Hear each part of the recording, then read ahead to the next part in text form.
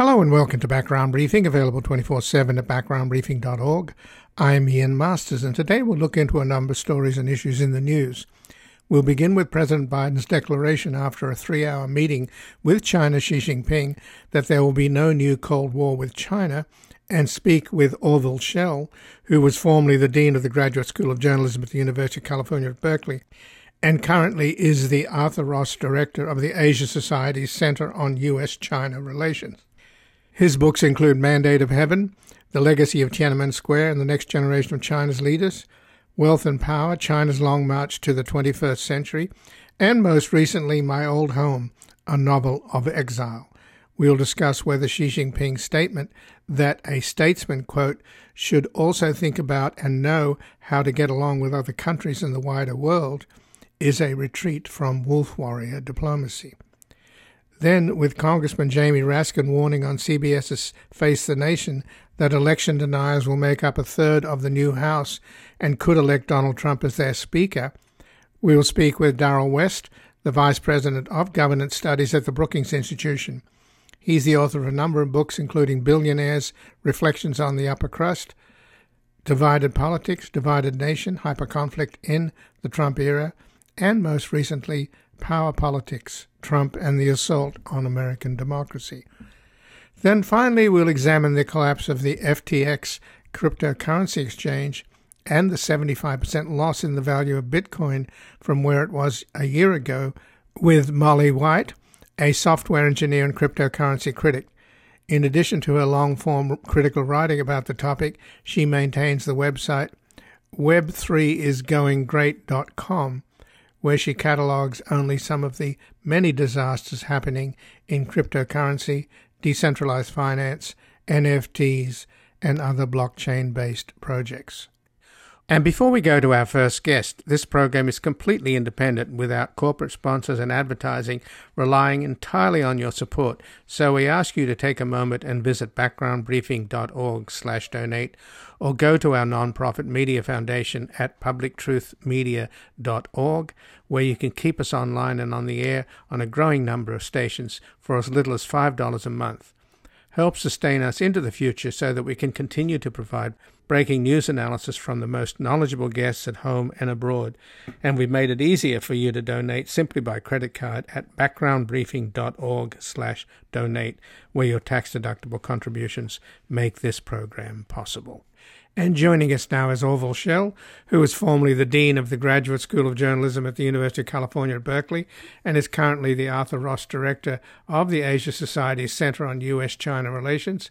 His books include Mandate of Heaven, The Legacy of Tiananmen Square and the Next Generation of China's Leaders, and Wealth and Power, China's Long March to the 21st Century, and most recently, My Old Home, A Novel of Exile.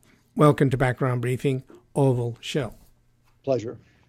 Well, thanks for joining us. And what did you make of the 3-hour-long meeting today at the G20 in Bali, Indonesia, between Xi Jinping and President Biden? President Biden said, quote, "I'm not suggesting this is kumbaya, but I do not believe there is a need for concern, as some of you raised a legitimate question of a new Cold War."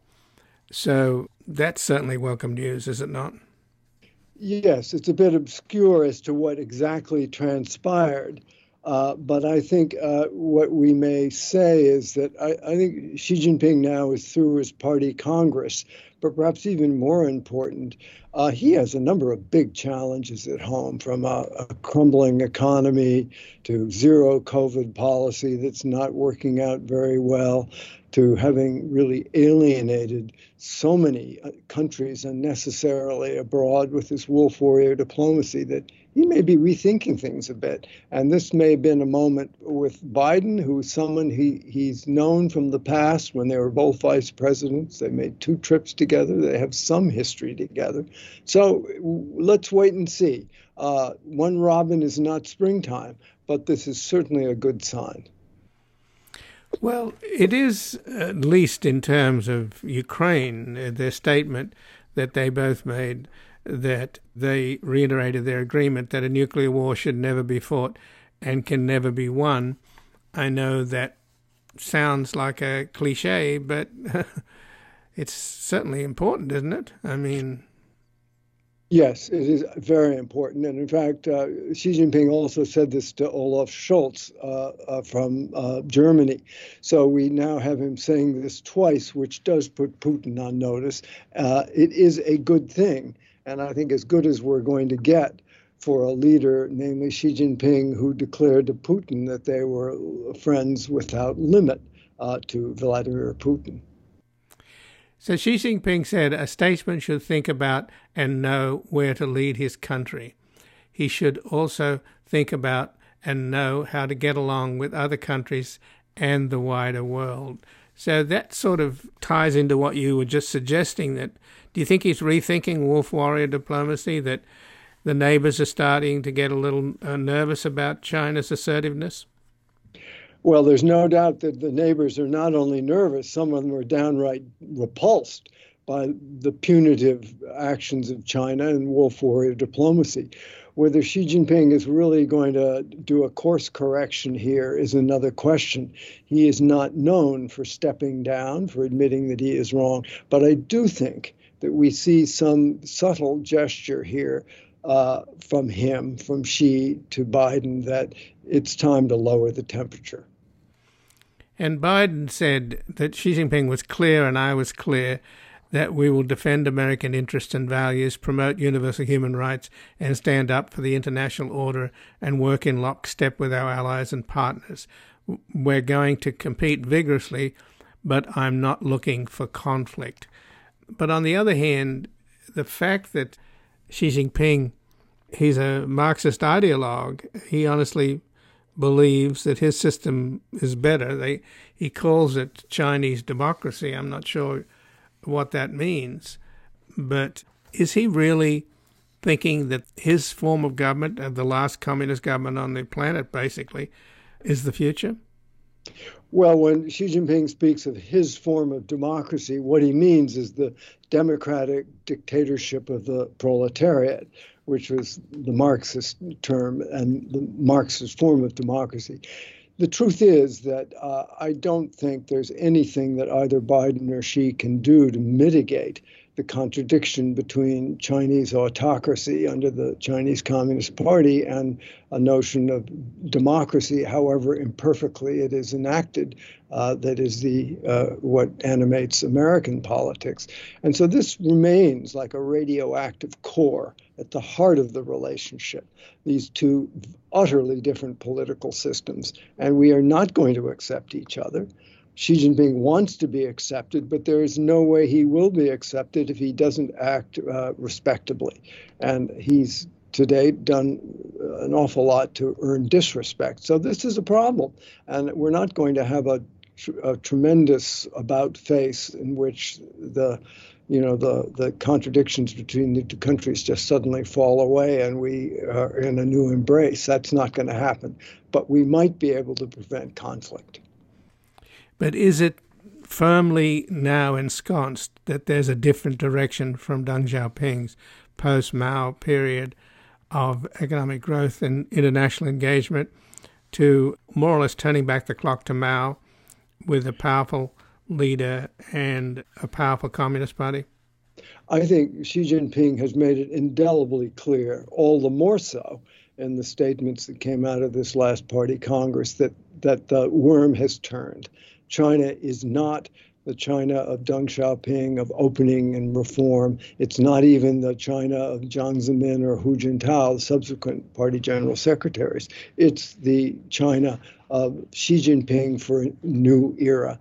And that is a very different animal, where reform is essentially dead, where China has no pretensions of converging into the sort of the existing order. It wants to influence the order and determine the order, and it is not going to accept democratic governance anytime soon. So there still are very deep contradictions dividing us. The question is, can we get enough guardrails up so that at least we don't end up having a military accident lead to conflict, or possibly even inhibit China from some sort of an invasion or blockade of Taiwan. So it's been said that Chinese communism works in practice but not in theory. And the printout or the readout from the meeting in Bali at the G20 between Xi Jinping and Joe Biden, the Chinese printout says, the Chinese nation has the proud tradition of standing up for itself. Suppression and containment will only strengthen the will and boost the morale of the Chinese people. So where is the morale of the Chinese people? Because the state is rich and the people are poor, and there's lots of problems, as you indicated earlier, Orville Schell, and you have this kind of work edict, if you will, of 996. You start at 9 a.m. and work and end at 9 p.m. 6 days a week in the name of building up the state. How much longer can the Chinese people endure these slogans and work so hard for the state as opposed to for themselves? Well, the truth is we don't know the answer to your question, because in a certain sense we're in one of the biggest experiments in the contemporary world, namely, can a new kind of Leninist autocracy hooked up to a massive new array of technological devices which enable a state and a party to centralize itself, centralize data, surveil everybody, know where everybody is at every moment. Can that endure in ways that maybe old kinds of autocracies could not? We don't know the answer to that. And that is the experiment that we're watching in the Petri dish of China today under Xi Jinping. And is there any inkling that there's resistance? I mean, there were people at a provincial bank demonstrating against the fact that their life savings had been embezzled. There's no doubt that Xi Jinping has generated as much resistance at home as he has abroad with his wolf warrior diplomacy. But it's harder for us to see it. And it also should not refute the idea that there are many people who are proud to see China become wealthy, powerful, and even throw its weight around the world. That nationalist impulse, which took a century to incubate, and now sees China being very successful in many aspects of life. And many people do not want to see it defeated, even as an autocracy under the Chinese Communist Party. So, there, of course, like any state, any country, the people tend to be divided. Well, there were indications, maybe they were misinterpreted, but that there might be some dissent within the top ranks. I mean, at the recent 20th Party Congress, there was that moment where the previous leader, Hu Jintao, seemed to want to grab documents snatch them out of Xi Jinping's hands, and suddenly he gets escorted out. Have we ever figured out what happened there? It's very unclear what happened there, but what we do know, beyond a shadow of a doubt, is in a world that is always closely scripted by the Chinese Communist Party whenever they have one of these big meetings, this kind of disorder is never planned and is never welcomed, because it makes them look fallible. And if there's one thing the party and Xi Jinping does not want to appear, is to be fallible and have anything that's unplanned or unscripted. So it was a hint. But in my experience in China, and I spent many, many decades in and out of China, is that it looks one way from outside. It's like a stage set. But when you pull back the curtain, even for an instant, which Westerners get to do only rarely, you see a very different reality. And the reality is that Xi Jinping has arrested, imprisoned, persecuted, and one could go on, hundreds of thousands of people under the anti-corruption campaign and his just political persecutions. So we know there are people who are not on his team, but that is not to say that everybody is against him, nor that there is an incipient populist revolt in the offing. It's very hard to read that in a society where no expressions of dissent are allowed in the media or in the public sphere. We just don't really know how to read it. So just to wrap up then, Orville Schell, from the summit meeting between Xi Jinping and Biden at the G20 meeting in Bali, Indonesia, on the positive side, they did talk about cooperating on climate change. In terms of North Korea, and China has been helpful, I suppose, in the past, Biden said it's difficult to determine whether or not China has the capacity to convince Kim Jong-un to back off from these nuclear tests or these missile tests and a possible forthcoming nuclear test. And Biden went on to say, I'm confident China is not looking for North Korea to engage in further escalatory means. How's that going to play out, do you think? Do you think the Chinese really don't want a nuclear arms race in that neighborhood with Japan and South Korea going nuclear? Well, as to your first question on climate change, it is welcome that they, quote, restarted the climate change dialogue between John Kerry and Xie Zhenhua, the Chinese climate negotiator.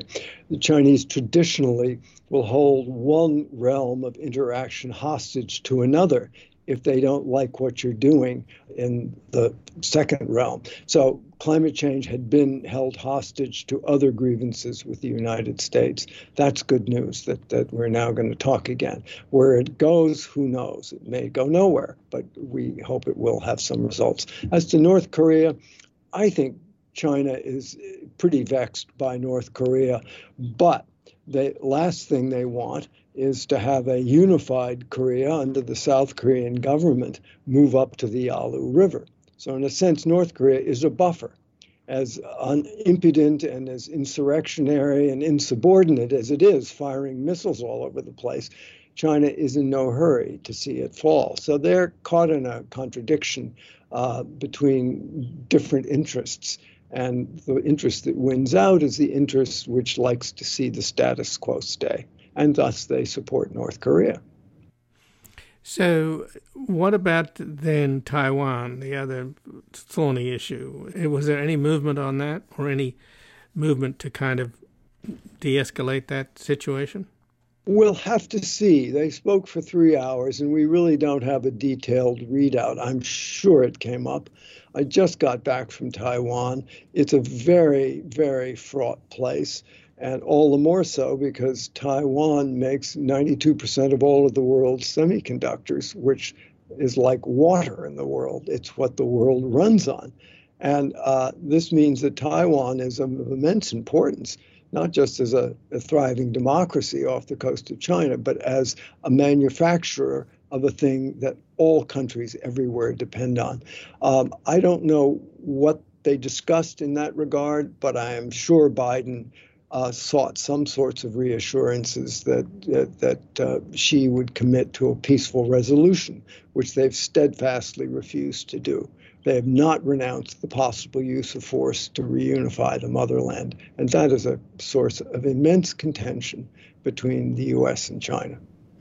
But since you were just in Taiwan, you mentioned that it's fraught. Could you explain further? I mean, are the Taiwanese people quite concerned about the possibility of a Chinese military invasion? I mean, we have one going on in Ukraine, and that certainly has shaken up the world and made it look as if we don't live in such a stable world, and that the UN's founded on the notion of countries not invading their neighbors, although China will always argue that Taiwan is not so much a neighbor, it's a part of China.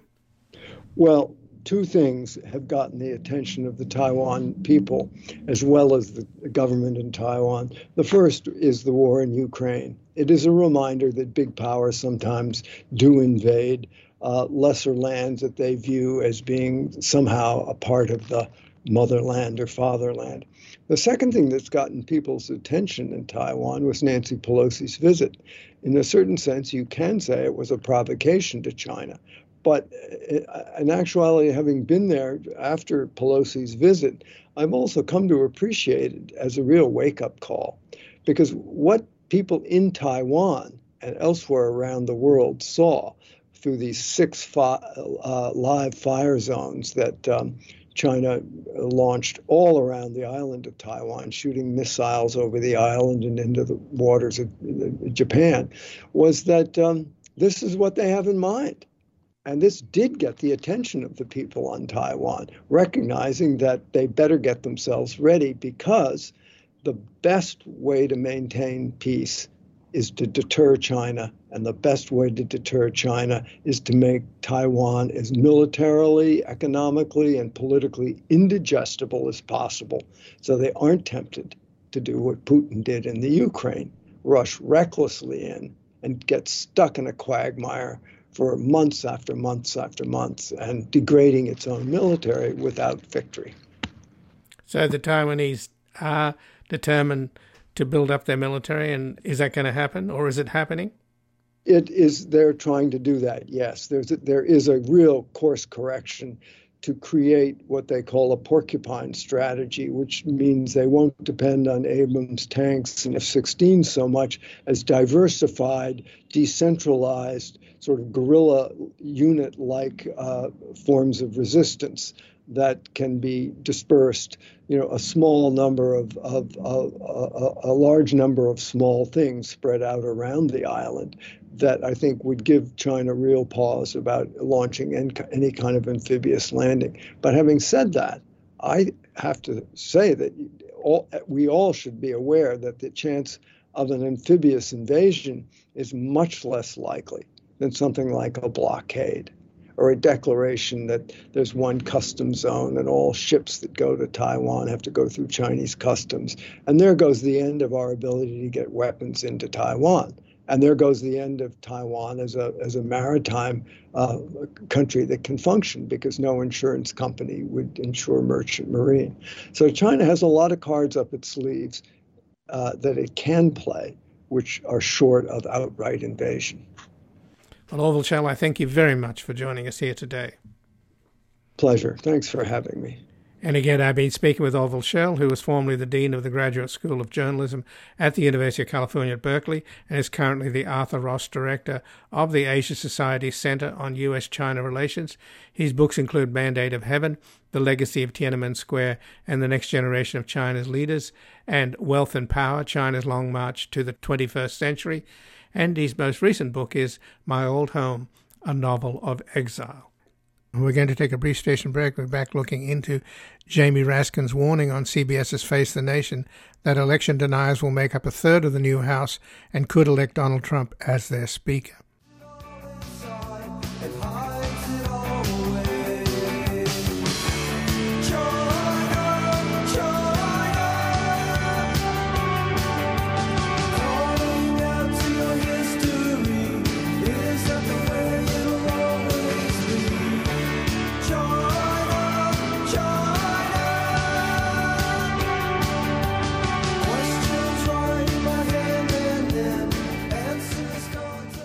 Welcome back. I'm Ian Masters, and this is Background Briefing, available 24/7 at backgroundbriefing.org.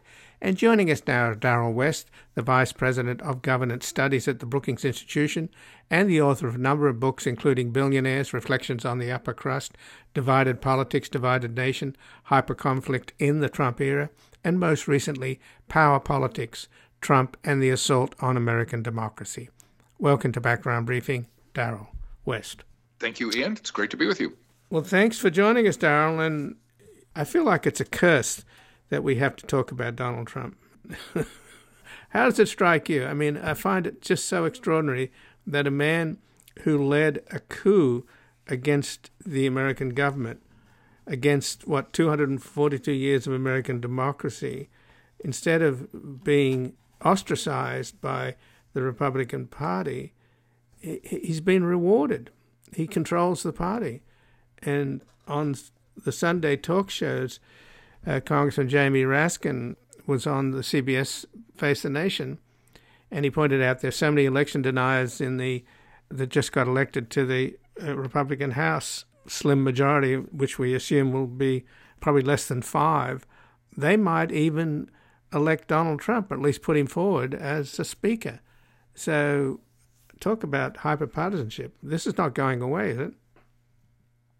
Polarization is not going away anytime soon. Even though the election results were positive for Democrats, there still are a number of extremists who are in Congress and will represent people outside of Congress. I'm certainly concerned about what the situation is going forward. And if anything, if Republicans do end up in control of the House, and if the margin is only 4, 5, or 6 seats, it's actually going to empower the extremists within the House caucus, because for Republicans to pass anything, they're going to need a near complete vote. And that means any 3, 4, or 5 individuals who jump off the reservation could torpedo legislation. And that gives them great leverage in negotiating with whoever the speaker turns out to be. But conversely, doesn't it give the Democrats some leverage, that there's probably a handful of reasonable Republicans that could work with the Democrats?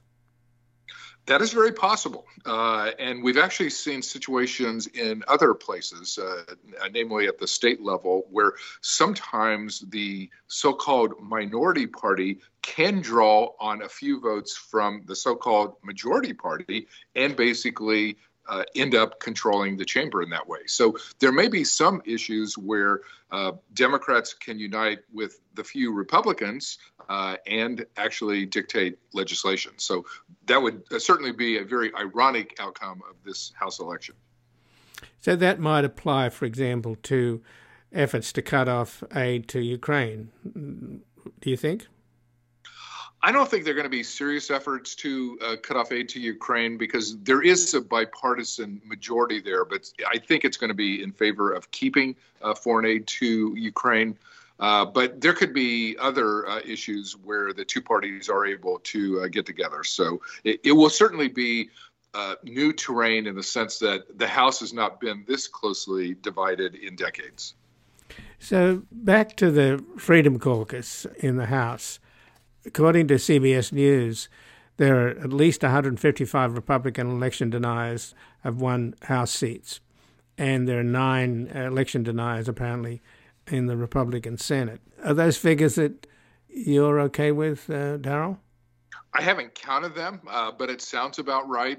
And that is a frightening number, because that's, if those numbers are accurate, that's a third of the overall House of Representatives and 10% of the Senate. So, even though they are clear minorities in the House, that is a very big number in a closely divided chamber. They're going to exercise power.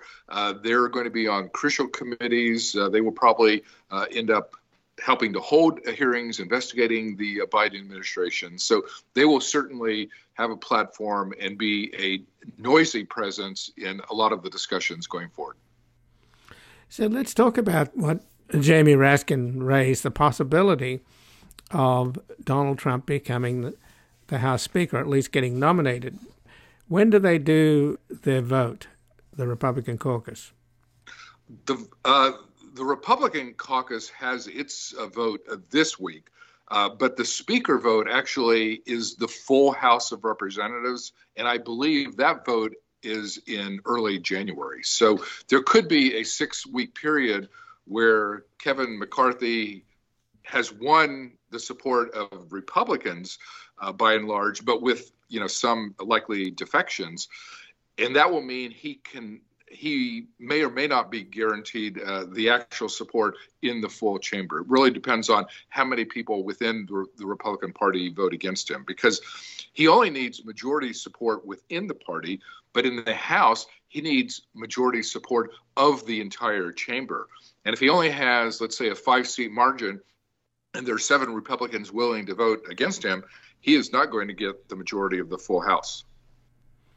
So Trump is supposed to announce tomorrow, Tuesday, that he's running for president. So I don't see how you can be run for president and be Speaker of the House. Is that possible? I do not believe Donald Trump is interested in being a Speaker of the House. He doesn't want that kind of responsibility. That would tie him down to Washington, D.C. I mean, he needs to be out there among the rest of the country, kind of talking to his base, which he absolutely loves to do. So I'm not particularly worried about that scenario. Well, it's being Speaker of the House is you actually have to work, don't you? I mean, Trump's idea of work is to go speak at rallies where he rambles on for like 2 hours. That's how he gets his jollies, isn't it? I mean, yes, he loves speaking at large rallies, in front of adoring fans. The last kind of job that he would ever want would be a legislative job of any sort. So I guess Jamie Raskin was just, being mischievous by floating this idea on the Sunday CBS Face the Nation? I mean, he probably wants to gin up the debate in the sense of kind of putting Trump out there as an influential individual, because he's been a great target for Democrats. Obviously, all the toxicity associated with Trump has helped to turn out the Democratic base in this midterm election. And Democrats want to continue that through the Georgia special election in December and for the next 2 years leading up through the presidential campaign. So, Darrell West, what's happening on the Republican side with some kind of insurrection going on in terms of whether or not they'll vote Mitch McConnell back as a minority leader? It's Ted Cruz, Josh Hawley, and Rick Scott as well. But Rick Scott is the guy that led the Republican Senate effort, which obviously failed. So I don't know what kind of clout he has. Apart from the fact that he's a mega felon, I think he had to make the biggest settlement in American history, I think, of $1.7 billion for Medicare fraud when he ran a big health care company in Florida.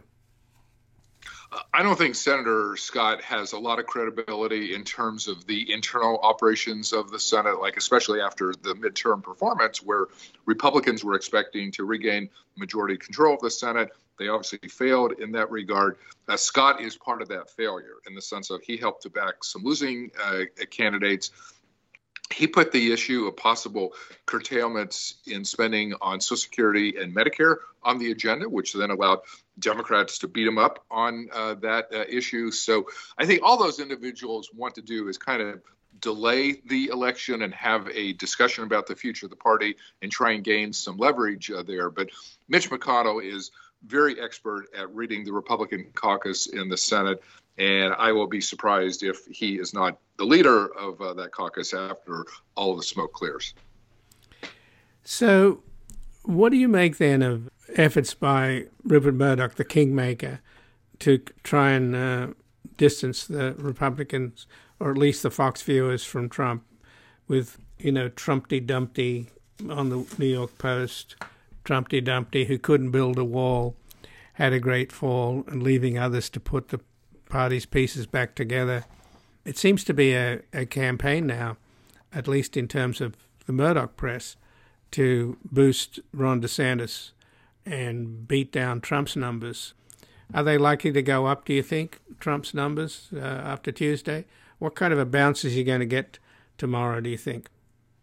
I mean, this is a major power move on the part of Murdoch, and because he controls Fox News, Republicans will take that seriously.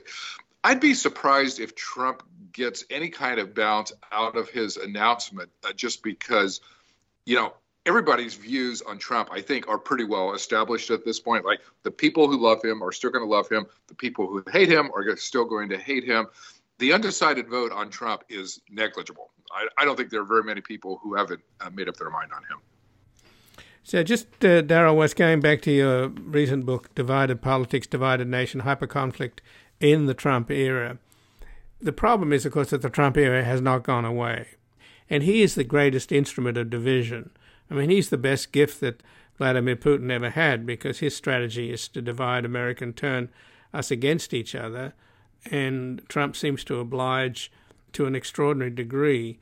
But are we looking at even more hyperconflict in the coming 2 years? If you've got Trump out there on the stump, he's going to be trashing his rival DeSantis, and you've got the Freedom Caucus controlling 1/3 of the House. And they're going to be incredibly noisy, and it's not even clear that McCarthy's going to be able to either be the speaker or as a speaker being able to control them.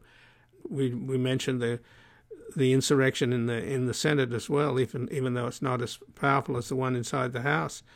all of those together seem to me to indicate even more polarization, partisanship, and chaos, witch hunts and show trials for the next 2 years. I think that is likely to be the case. There's going to be conflict between the parties, but also within the parties, but especially on the Republican side, because, Trump is not going away. He wants to run for president, and I fully expect him to announce that.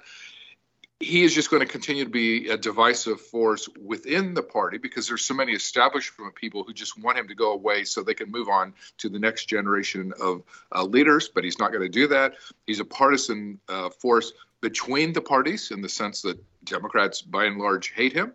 But a lot of Democrats actually view him as seriously damaged right now and actually look forward to the prospect of continuing to be able to run against Trump. They especially like the fact that if he announces this week, it's kind of right before the Georgia special election, that will allow the party and Senator Warnock to continue to run against Trump. And Democrats see that as an advantage for themselves.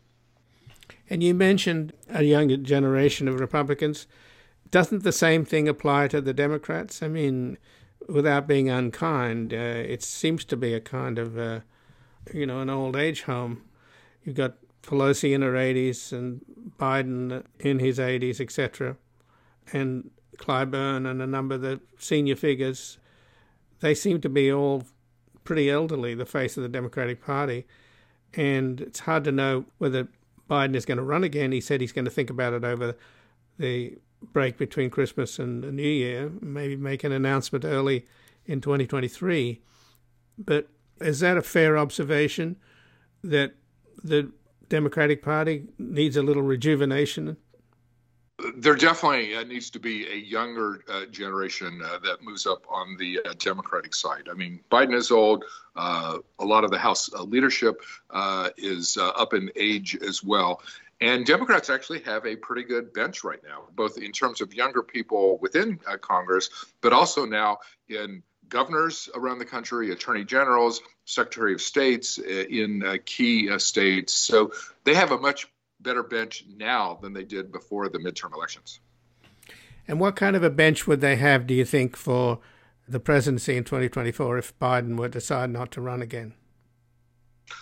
I would actually be surprised if Biden didn't run in 2024, just because he is already taking the midterm elections as vindication of both what he has done as president as well as his agenda for moving forward. There seems to be a bounce in his step over the last week. He's been meeting with foreign leaders this week and seems very confident in terms of American foreign policy, as well as some of the achievements he's already had on the domestic front. So I think when Biden thinks about this over the holidays, his conclusion is going to be that he will be running for president. But you have to ask yourself, can America do better? I mean, a while back, there were concerns that we're going to have political competitions in this country between the Bushes and the Clintons. And now there's a possibility of another Biden-Trump race. I mean, that just seems old news. Yeah, there certainly are a lot of people who are not going to be happy with that choice, but I suspect Republicans are going to be less happy if Trump becomes the GOP nominee, as opposed to Democrats being unhappy with Biden, especially if Biden is able to position himself as the bulwark against authoritarianism and, all the things that Trump represents. Trump has a way of unifying the Democratic Party in ways that actually are quite beneficial for Democrats. But not for the nation, right? I mean, well, we certainly need new that ideas, and I certainly, hope there is a generational shift at some point. And I think the key in Congress is really Pelosi and what she decides to do. And when will we know about that? Well, the Democrat leadership vote is scheduled for near the end of November, and Speaker Pelosi over the weekend said she would make her decision public before that election. So presumably sometime in the next couple of weeks, we will know what her intentions are. Well, Darrell West, I thank you very much for joining us here today. I appreciate it. Thank you, Ian. And again, I've been speaking with Darrell West, who's the Vice President of Governance Studies at the Brookings Institution and the author of a number of books, including Billionaires, Reflections on the Upper Crust, Divided Politics, Divided Nation, Hyper-Conflict in the Trump Era, and most recently, Power Politics, Trump and the Assault on American Democracy. We're going to take a brief station break. We're back examining the collapse of the FTX cryptocurrency exchange and the 75% loss in the value of Bitcoin from where it was a year ago. Hurry, step right up, keep following the leader. Follow the leader, rock him a sing. Follow the leader, rock him a sing. Follow the leader, rock him a sing. Follow the leader. A verified freestyle, lyrics of fury. My third eye make me shine like jury. You're just a renter rapper, your rhymes a minute made. I'll be here when it fade and watch it flip like a renegade. I can't wait to break and eliminate on every trade of a snake, so stay awake and follow because the tempo's a trail, the stage is a cage, the mic is a third rail. I rock him. Welcome back. I'm Ian Masters, and this is Background Briefing, available 24/7 at backgroundbriefing.org. And joining us now is Molly White, a software engineer and cryptocurrency critic. In addition to a long-form critical writing about the topic, she maintains the website web3isgoinggreat.com, where she catalogs only some of the many disasters happening in cryptocurrency, decentralized finance, NFTs, and other blockchain-based projects. Welcome to Background Briefing, Molly White. Hello, thanks for having me. Well, thanks for joining us, and you've been proven right, and I've always pondered why in God's name would anybody want to spend real money to buy fake money. But it looks like this whole cryptocurrency thing is unraveling with the downfall of FTX, which is one of the largest cryptocurrency exchanges. And now Bitcoin, which is the biggest cryptocurrency, has fallen by more than 75% from where it was this time a year ago. So apparently there's worse to come, is there not, Molly? I think there is. Anytime a institution that's so central to cryptocurrency fails, like with FTX, I think, there's the initial hit, but then there's cascading effects as other institutions that were exposed to FTX also begin to fail. We saw kind of a smaller scale version of this earlier this year when Three Arrows Capital became insolvent, and a number of failures across the industry were kicked off as a result of that. So I think we sort of know what to expect, just on a larger scale. So what do you know about the $662 million that mysteriously disappeared from FTX before it collapsed? Well, I don't think I know much more than anyone else who is just looking at it as an outsider. I think there's kind of a lot of questions there, but it looks like at least some of it was taken improperly as, either an exploit or someone, an insider, more likely, made off with some of the cash that was under the control of FTX. It looks like maybe some of it was also withdrawn by FTX as they moved to try to secure some of the funds in their control in more, secure locations, cold storage, that kind of thing. But as of yet, there hasn't been much transparency around how much was stolen, but maybe recovered. It sounds like there may be some clue as to the identity of the person who has exfiltrated some of the funds, and then how much was taken, as a move by FTX to secure their own assets. So the founder of FTX, Sam Bankman-Fried, this 30-year-old cryptocurrency titan, he apparently was just watched billions slip through his fingers. He had a fortune, I don't know how many billions it was, but it evaporated in an extraordinary downfall. Is he really wiped out? I mean, he apparently made a lot of donations to Democrats in this last cycle. I think, where does he live? In the Virgin Islands or somewhere? He's offshore. Bahamas. Yeah. Bahamas? Yeah. So he's offshore from regulators? Well, from U.S. regulators, at least, I know the Bahamian regulators are also looking into the possibility of criminal activity, and also just the Securities Commission is investigating what was happening at FTX. So I don't think he's fully immune, but he is somewhat out of reach at the moment. Yeah, I mean, his fortune, I think, largely was on paper to begin with. He was a billionaire in some senses, but much of that fortune was, illiquid cryptocurrency holdings. But I think it's hard to argue that he is now standing on a much smaller pile of assets than he was a couple of weeks ago. He was, one of the wealthiest people in the world a couple of weeks ago, and now he has, seen his fortune sort of trickle away. But, like most people, I think in these circumstances, they tend to land on their feet.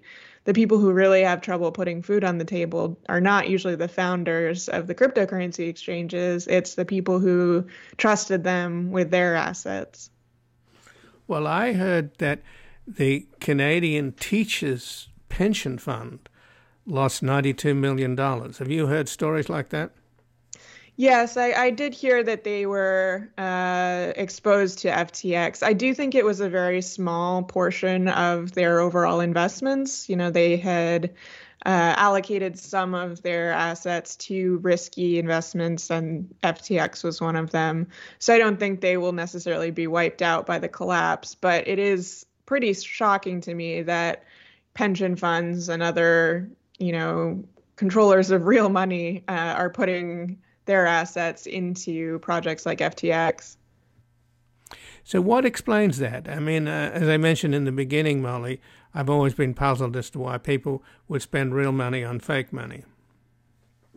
Well, I think that there was the opportunity for huge returns. Despite the somewhat questionable business models, people did make a lot of money by putting funds either into crypto directly or investing in companies that were involved in the cryptocurrency space. And so I think that pension funds, saw people getting wealthy and decided that they should, expose themselves to that kind of risk as well, on the off chance that it could make a huge return. And, sometimes it has, and sometimes it really does not. I mean, they are probably writing that investment off to zero as we speak. And what do you know of the small investors, the people you said have to put food on the table? How badly hit have they been? Is there a sort of ratio between the big speculators and the small speculators?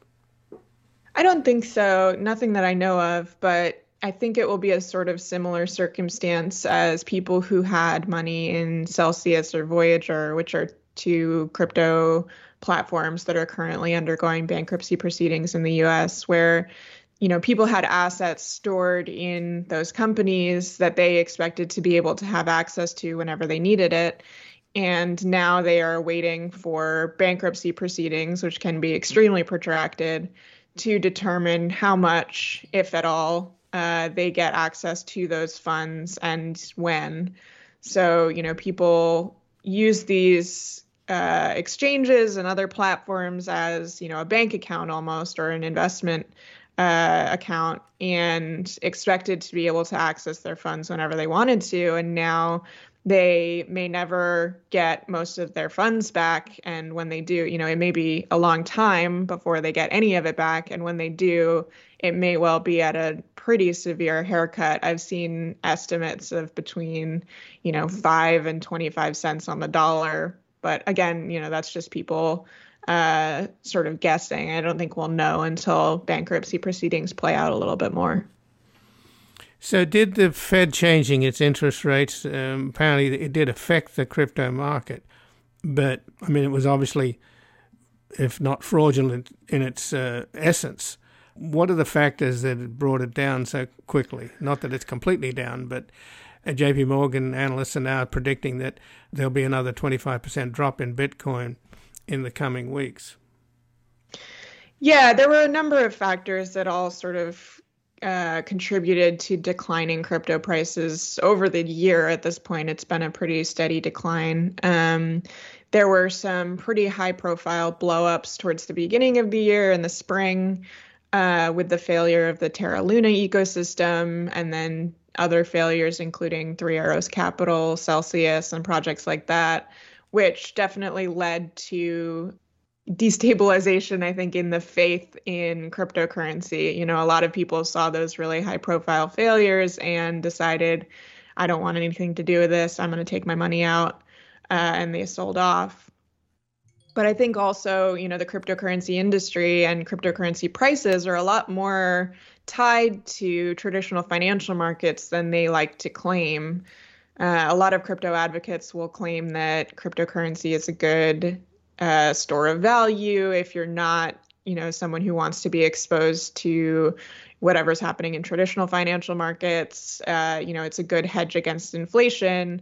But I think we've seen in reality, none of that has really been true. Cryptocurrency prices have tracked the U.S. stock market fairly closely and have been suffering negative impact from inflation changes, just like traditional financial markets. And so that has absolutely contributed to the overall downturn in crypto. And then obviously this most recent failure of a huge crypto exchange has clearly shaken the faith in cryptocurrency as a whole. We've seen it not only in cryptocurrencies that are closely tied to FTX like Solana, but also in the broader cryptocurrency markets like Bitcoin and Ethereum. So there was a lot of promotion, obviously. I mean, some celebrities promoted crypto. Larry David, I think, promoted it, didn't he? And the actor Matt Damon, the future belongs to the bold or something. Yeah, fortune favors the brave. Fortune favors the brave, right? Well, they're not feeling particularly brave at the moment as they look at their empty balance sheet. Is there any culpability there? I mean, was this, you know, snake oil? I think there is culpability. I mean, I think that, you know, people really need to consider what they're advertising, even celebrities. And, you know, I think that there should have been more attention paid by advertising regulators to the types of sales pitches that were being made in these advertisements. I mean, the FTX advertisement at the Super Bowl with Larry David that you just mentioned, they advertised FTX as a safe place to store your cryptocurrency, which clearly is not actually what has played out. People are now finding themselves without access to that same cryptocurrency, and it certainly was not a safe place.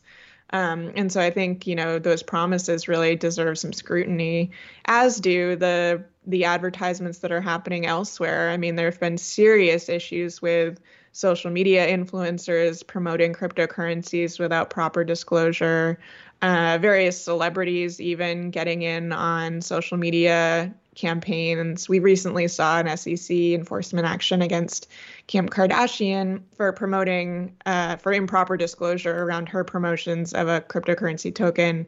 But that is only one in a long string of similar advertisements by other celebrities that have not received much scrutiny to date. Well, sports stadiums have been named after cryptocurrency companies, right? Yeah, I mean, the FTX Arena in Miami, I think, will probably have to be, you know, undergo a rebrand. It'll probably sell to another firm. And there are several others. There's the Crypto.com Arena. And then there are various sports teams who have been paid to advertise by various cryptocurrency projects, some of which have already failed. I mean, there was a deal between Terra Luna and the Washington Nationals that I think was supposed to go for 5 years, but 6 months into the deal, Terra Luna collapsed. And so now, you know, they're trying to figure out what to do there also. Right. I think there's a big stadium here in LA. Yeah, in downtown Los Angeles, the Staples Center is now known as the Crypto.com Arena. So, I mean, again, it's extraordinary it got this far. I mean, one of the many criticisms of crypto comes from a different quarter, which is global warming, is the immense amount of electricity that's used. So is that a blessing in disguise, that if it all goes away, at least that aspect of it, the enormous waste of electricity, will be a benefit? Yeah, I suppose that's possible. You know, if people were to completely lose interest in Bitcoin, it could potentially decrease the electricity usage, although I think that despite the price dips, we have not actually seen a meaningful reduction in how much electricity is being used. But Bitcoin is an absolutely horrifying environmental concern. There's just countries worth of electricity being used to power cryptocurrency mining on the Bitcoin blockchain. And, I think it remains to be seen what would actually happen to something like Bitcoin in sort of a protracted downturn. But so far, there has not been much of a improvement in that department. So what about countries like El Salvador, whose leader put the entire country on crypto, at least tried to? What's the fallout there? I think that also remains to be seen. When El Salvador's president, Nayib Bukele, introduced Bitcoin, it was near the peak of Bitcoin prices when he moved El Salvador to adopt it as legal currency. So any Salvadorians who decided that they should put some money into Bitcoin are now left with fractions of what they initially put in. But I think in some ways it's a blessing that most people in El Salvador are not using Bitcoin on any regular basis, and so may not have that kind of exposure to it personally. But Nayib Bukele has at least claimed to have purchased enormous amounts of Bitcoin on behalf of the country. And if that is true, then he would be down considerably in those purchases. There's no real transparency as far as the investments that he has or has not made. But if we take him at his word when he's tweeted about acquiring various sums of Bitcoin, then El Salvador is not doing well at all on those investments, which he claims are quite massive. Well, Bitcoin's down 75% from where it was a year ago. Right, and he purchased some of those Bitcoin purchases were near all-time highs. Well, just in closing then, Molly White, what are the lessons that we take away from this scam, if that's the right word? I think that, a lot of people have been ringing the alarm for a long time that these are not assets that should reasonably be considered investments. And so treating them like investments means that there is this enormous risk that you're taking on. And, it's not only the risk that Bitcoin prices might fall or the price of whichever asset a person chooses, but also that these poorly regulated and sometimes very shady cryptocurrency platforms may just run off with your money or be doing things behind the scenes that you don't realize, as in the case with FTX, where they were loaning out customer funds, which is something that, you would expect to never see in a regulated financial market, but was happening quite egregiously in the cryptocurrency markets. So I think the lesson here really is that the amount of risk with cryptocurrencies can't be overstated. And, this is sort of what happens when people begin to be sold cryptocurrencies as the future, as, a way to make these massive returns, and as though there are, safe and trustworthy ways to put money into the cryptocurrency ecosystem. We see these enormous failures that will hurt a lot of people. Well, Molly White, I thank you very much for joining us here today. Thank you for having me. And again, I've been speaking with Molly White, who's a software engineer and a cryptocurrency critic. In addition to her long-form critical writing about the topic, she maintains the website web3isgoinggreat.com, where she catalogues only some of the many disasters happening in cryptocurrency, decentralized finance, NFTs, and other blockchain-based projects. This has been Background Briefing. I'm Ian Masters, and I'd like to thank producer Graham Fitzgibbon. And to help us sustain this program into the future and assure it remains free to all, please take a moment to support us by going to backgroundbriefing.org/donate or publictruthmedia.org, where you will find our non-profit Public Truth Media Foundation, where your tax-deductible donations, large and small, keep us broadcasting. And if you missed any of today's program and would like to explore our vast archives, you can find us at backgroundbriefing.org, where we'll include extended interviews searchable by topic and have made it easy for you to sign up for daily email updates that provide links to resources, articles, and books discussed on the program. Also, you can find links there to subscribe wherever you get your podcasts, and we also encourage your ratings and reviews on these platforms. Find us on Twitter and Facebook at Ian Masters Media, and please do help us reach more listeners by sharing this program with friends, family, and colleagues. And I'll be back again tomorrow with another background briefing at backgroundbriefing.org. Bye for now. The guy that lived next door in 305 took the kids to the park and disappeared by 9:30. Who'll ever know how much she loved them so? That dark night alone in America. A quiet voice was singing something to me. An angel song about the home of the brave in this land here of the free. One time, one night in America.